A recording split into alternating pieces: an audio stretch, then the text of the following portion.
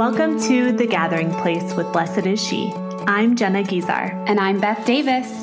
Pull up a chair and grab a drink. Or you could just keep doing what you're doing. Pull up a chair in your heart. Come chat with us about Jesus, prayer, community, and life. So let's get started. All right. Hey, Beth. Hey, Jenna. How are you? Great. I'm so excited to be hanging with Chris Stefanick today. Welcome, Chris. How are you? I'm excited to be with you guys. You know, my staff was more excited about this interview than pretty much anyone I've ever done. So you have fans at Real Life Catholic. A staff of many women, it sounds like. Yeah. Hey, could I? And some guys who maybe spy in on me. You know, that happens more often than. Yeah. I'm always surprised. Oh, yeah. We don't tell anyone, but we're all watching. We're all listening. Chris, could I ask you to introduce yourself? Yeah, Chris Stefanick, travel the world, preach the gospel, write books, have a TV show called Real Life Catholic, which is on Amazon Prime, and really just focus on getting people to live in the joy of the gospel in their everyday lives. That's what it's about. So, and have 6 kids, ages 19 to 6. Been married 21 years. Wow. Got married really young. You have a 19-year-old. Yeah, I'm 43 and I have a 19-year-old. So I'm gonna grow old with my first kid, which is kind of cool. That is cool. Wow. Yeah. I'm so grateful for your ministry. I'm grateful to God for your gift of communication because it's spoken life into my heart. So I'm excited. Praise God. Just for people to hear from you what God's done in your life, what He's taught you. And then to live it for themselves, yeah. We have to tell Chris the first time we met him. Oh my gosh, yeah. When was that? Okay, so we were in Orlando, like a year and a half ago, and we were having lunch with our spiritual advisor, Father John Parks, in this little. I love that guy. In this little Mexican food restaurant in a hotel at the end of a Steubenville conference that he was. Gosh. Do you remember this? Yeah. I do. Yeah, and it was like madness. Good to see you again. All these students, milling by, and you popped in. It was trying to sneak in and have a little chat. Anyway, that was the first time I met you. That's awesome. Yeah, but you talked about how Chris was so kind. I know, honestly. It was really moving. Yeah. You were so gracious to all of those teens who were just you were just trying to eat something. It was very much like Jesus. You were on your way to try to catch your flight or something like that and trying to stuff your face really fast. And these kids were just trying to chat and you were just so kind to them. Well, that's why I'm doing it, man. It's for the people I'm there for. I was at the March for Life and it was hard to walk 2 feet without being stopped, which was a great confirmation and okay, praise God, people are being blessed by this. It's a weird emotional response when I meet people who are following our ministry. I almost feel sad right away because are you okay? I worry about you. I love you. And then I have to go, but I carry all that in my heart. I'm always praying for the people that we are able to bless. Just want to help them. That's what it's about. Yeah. I'm curious your prayer life with your wife in terms of the ministry. Do you guys pray for your ministry? Is she heavily involved? What's that relationship like? Yeah, she is. She's constantly, I'm always getting input from her, bounce things off her. It's a real gift. But the prayer life in our home, the foundation of it is listening to the Word of God. It's the start of every day. We're reading the Word of God with our kids. We're reading from the gospel of the day and asking them, what does Jesus say to your heart? Having them pay attention to what words or images or phrases pop out at them. That's how He speaks to us. We look for signs. I saw a leaf blow across the street. Am I supposed to leave my boyfriend now? No. Listen to God by reading the Word. Another foundation of our prayer life at the end of the day with the kids, we examine our consciences, say what we're sorry for, and give thanks for things. I try to be real intentional myself, and I train my kids to be intentional about giving thanks. Because if we don't, it's so easy to think our lives stink, because it's that head game, man. Our minds are, I think, formed to look for the negative. I think the caveman who was good at stressing out all the time was probably better at surviving than the one who was good at smelling the roses and relaxing a little bit. Yeah. So it's okay. Your brain's doing its job when it's being negative, and God calls us to more than the natural. He calls us to supernatural. He calls us to an amazing life. He calls us to what St. Paul had when he was in prison and wrote, "Rejoice in the Lord always." I say it again, rejoice. he wrote, set your mind on things above. Jump into the head game and focus your brain in the right place if you want to be a joyful person, if you want the gospel to make a difference in your life. That's everything. I speak for a living, so I kind of go off. So I jump in. And yeah, I just want to amen everything you're saying. It's such a mental game, this like Christian life, living with joy, living on mission, becoming who God created us to be, who we already are. Yes. It's so mental. It is. I mean, Jesus is called the Word of God for a lot of different reasons. But the words that are going around in our heads, man, they're so powerful. They're so formative for our entire lives and how our whole lives pan out. And that's why I wrote that book, I Am. What are you saying to yourself about who you are? Because of all the words we speak to ourselves, a lot of the external words about our lives are, okay, don't be negative about your life, be grateful, right? But the most foundational words we speak to ourselves that have the biggest impact are around the issue of identity. Yeah.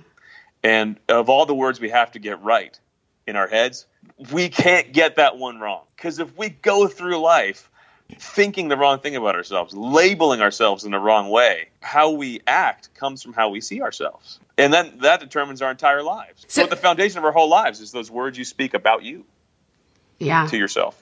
Chris, I've heard you talk about like a primary lie, identifying and just acknowledging that there's a primary lie and then overriding that with what God says about you. So what's that been like for you?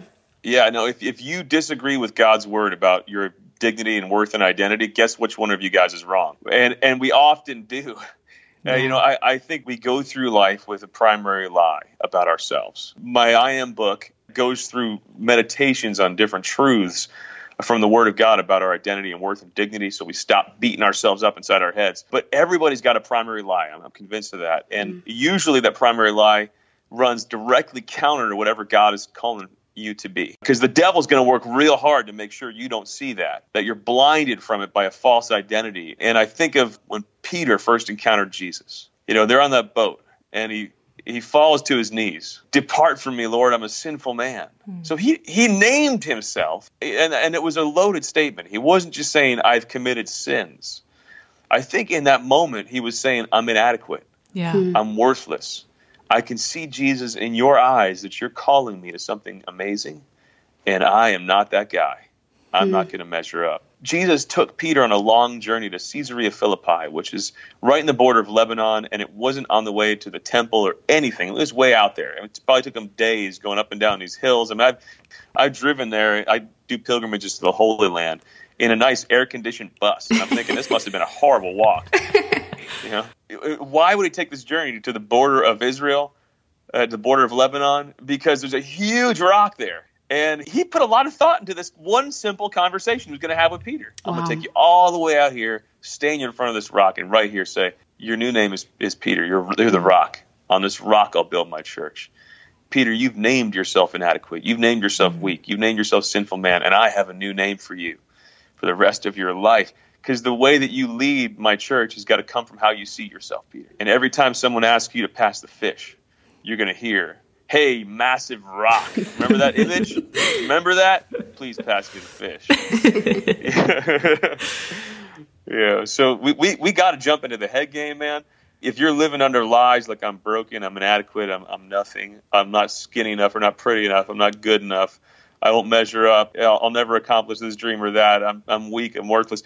Stop it. We think and we don't even think about what we're thinking. Stop it. Jump into the head game and start preaching the truth to yourself.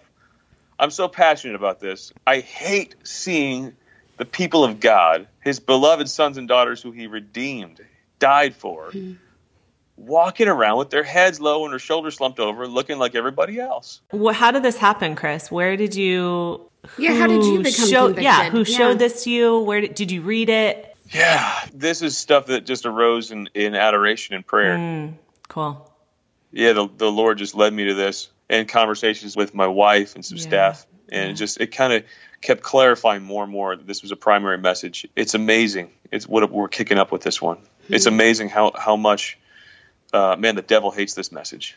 Boy, does he hate it, because you're messing with how I'm telling people to label themselves. Yeah. I mean, half the sins people commit, it doesn't come from just a raw temptation. It comes from negative self-belief. I'm doing this because that's who I am.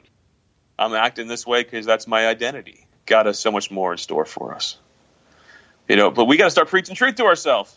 I mean, he didn't reveal his word to us so that we wait for podcasts to preach to us. Totally. Gosh, that's so important that we think somehow we're going to just take it in from a single talk, a really powerful talk. Yeah. But then we walk away from that and continue to agree with this wrong belief system, That's why the book I wrote, it's a series of meditations because it's to help you daily make a habit, breaking that old habit and making a habit of looking in the mirror and saying the right word to yourself. So and this might sound cheesy, but I want people to start doing Post-its of like who they are, to start tweeting it out to the world, like I'm beautiful, whatever you hear most.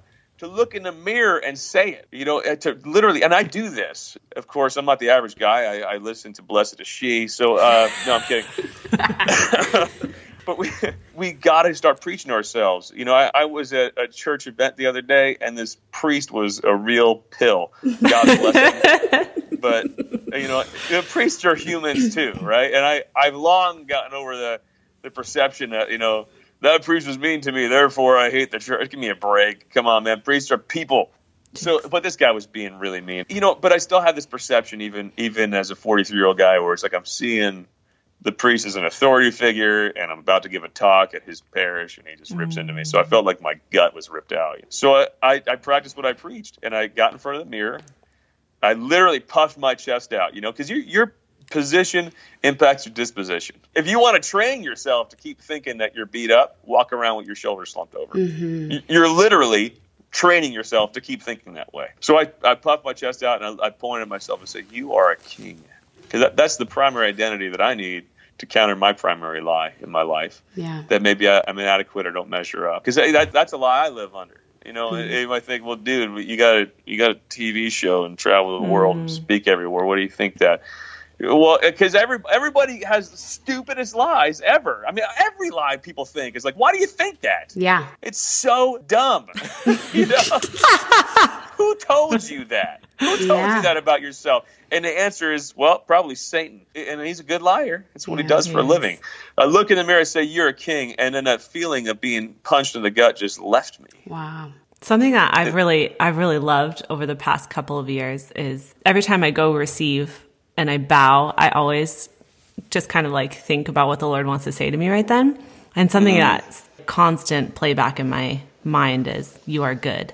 And I love saying that to him. Like, it's my favorite thing ever. But for him to say it to me at that moment is transformative for my life. Oh, man, I love it. Yeah. Tears in my eyes. Yeah.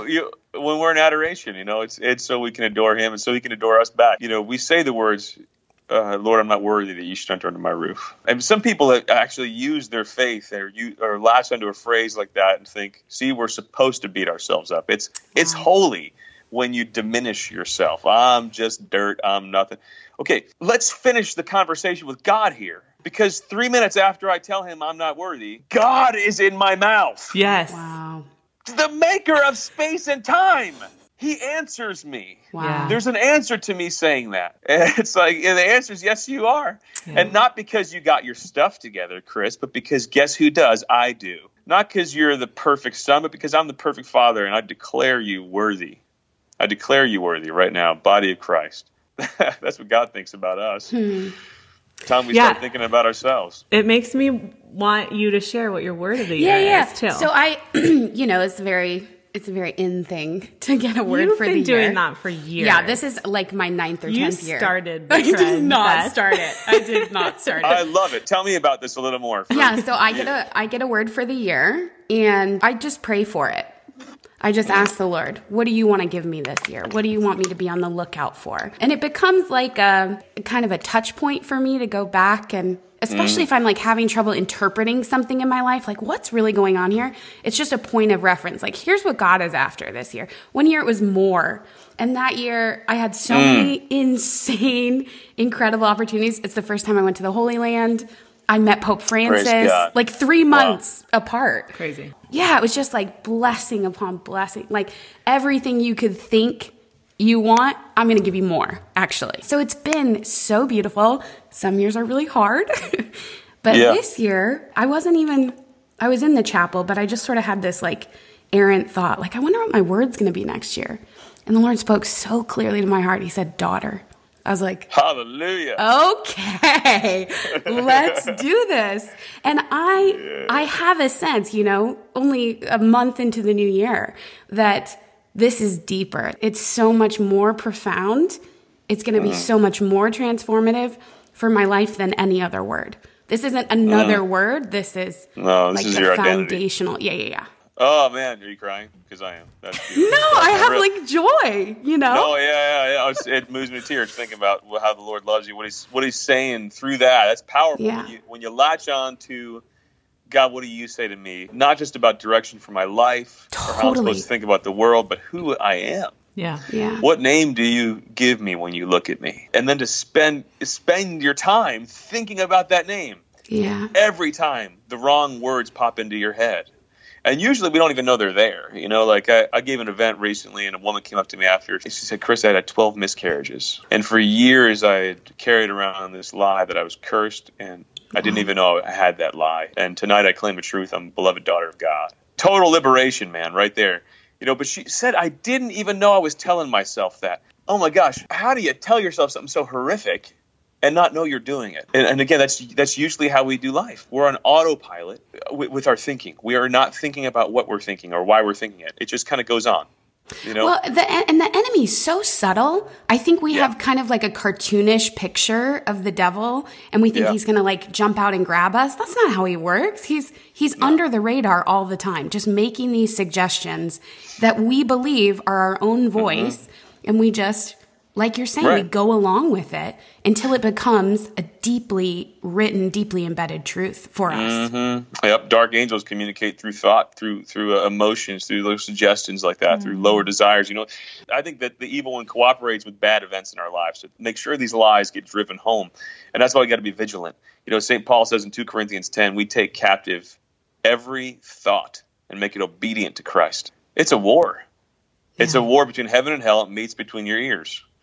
And you got to pick sides. Are you going to side with the accuser of our brothers who wants to rip you down and see you in chains, or that's what the Scripture calls the devil, or with the one Scripture calls the advocate, the Holy Spirit, who breathes the word of life into you? And you got to jump into the battle and pick what side you're going to be on. And if God calls you daughter, then you got to watch what lie is coming into my heart and mind or feelings that go against that name. And whenever they come up, man, I'm going to preach to those lies. Yeah. I'm a daughter. My father put stars in the sky, set galaxies in motion. That's my father. I'm a daughter of the King of the universe. That's who I am. I have to tell you this funny story about Father Parks. He said he was giving a talk at like a parish, it was like a banquet. And it was like after dinner, and they were serving alcohol, and people were just having a good time. They really weren't there for a talk. And he was standing up there giving this talk. Preaching the gospel. He wasn't asking for money or something. And people were just talking and not listening. And he was starting to feel really dejected. And he said... Poor Father Parks. He told me... Who doesn't listen to Father Parks? That's what I'm saying. What kind of jerks were sitting out there? Show me these people. Sorry. So he said he stood there in the midst of giving this talk, and he said, I am the Father's son. He just said that to himself. I'm the Father's son. And so I've adopted that. Yes. I've started saying to myself, I'm the Father's daughter. I'm not an orphan. I'm a daughter. I have a father. Yes. Yeah. Thank you, Jesus. How gorgeous is that? Yeah, that's good stuff. It is, Father. Man. And I constantly have to pull on that image, and I love that happened while he was preaching, because I have to do that all the time.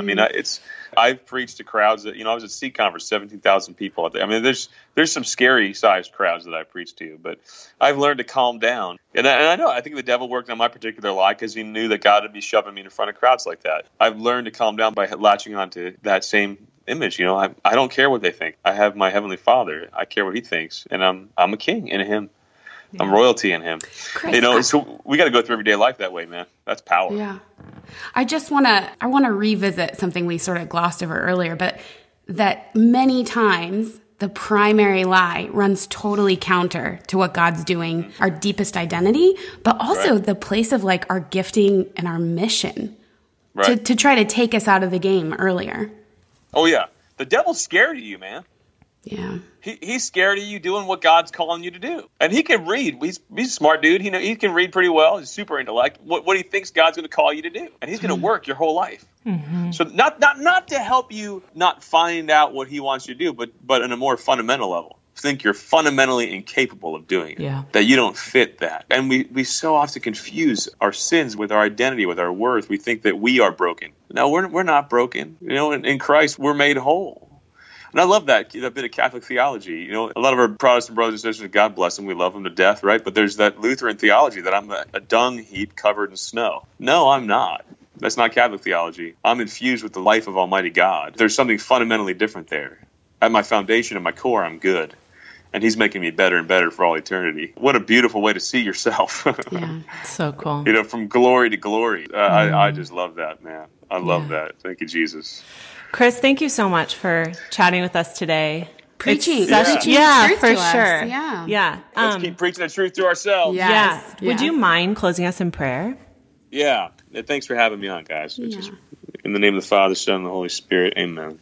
Lord Jesus, thank you so much for loving us. Listen, I just, for the closing prayer, I just want everybody listening right now, maybe just close your eyes for just a second and just think, what is the main lie you're telling yourself? Jesus, in your name and by your blood, we reject that lie. It doesn't come from you. It has no power except to destroy.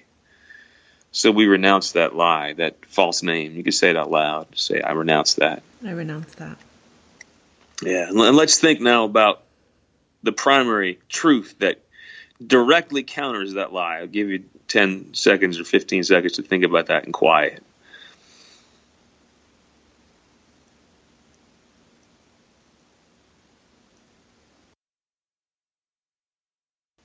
Lord, when you look at us, that's what you see. You look at us and say, you're my son, you're my daughter, you're my beloved. You're strong, you're beautiful, you're destined for eternal glory. Whatever we most need to hear, Lord, we thank you for that name. And we're going to honor you and cooperate with your grace by claiming that name and saying it out loud, preaching out loud to ourselves every day. Thank you for that name that you give us. Lead us, Lord, from glory to glory. Amen. Amen. Father, Son, Holy Spirit. Amen. Well, hallelujah. Wouldn't be a podcast if I wasn't crying. Yeah. Thank you, Chris. Love you guys. Good to be with soon. you. All right. Thanks, bye-bye. Chris. Thanks so much for gathering with us here on the Blessed Is She podcast. Send over all your questions using the Anchor app. We'd love to hear from you. Connect with us at blessedisshe.net/community and join us on all your favorite social media platforms. Facebook, Instagram, Twitter. I love Twitter. Until next time.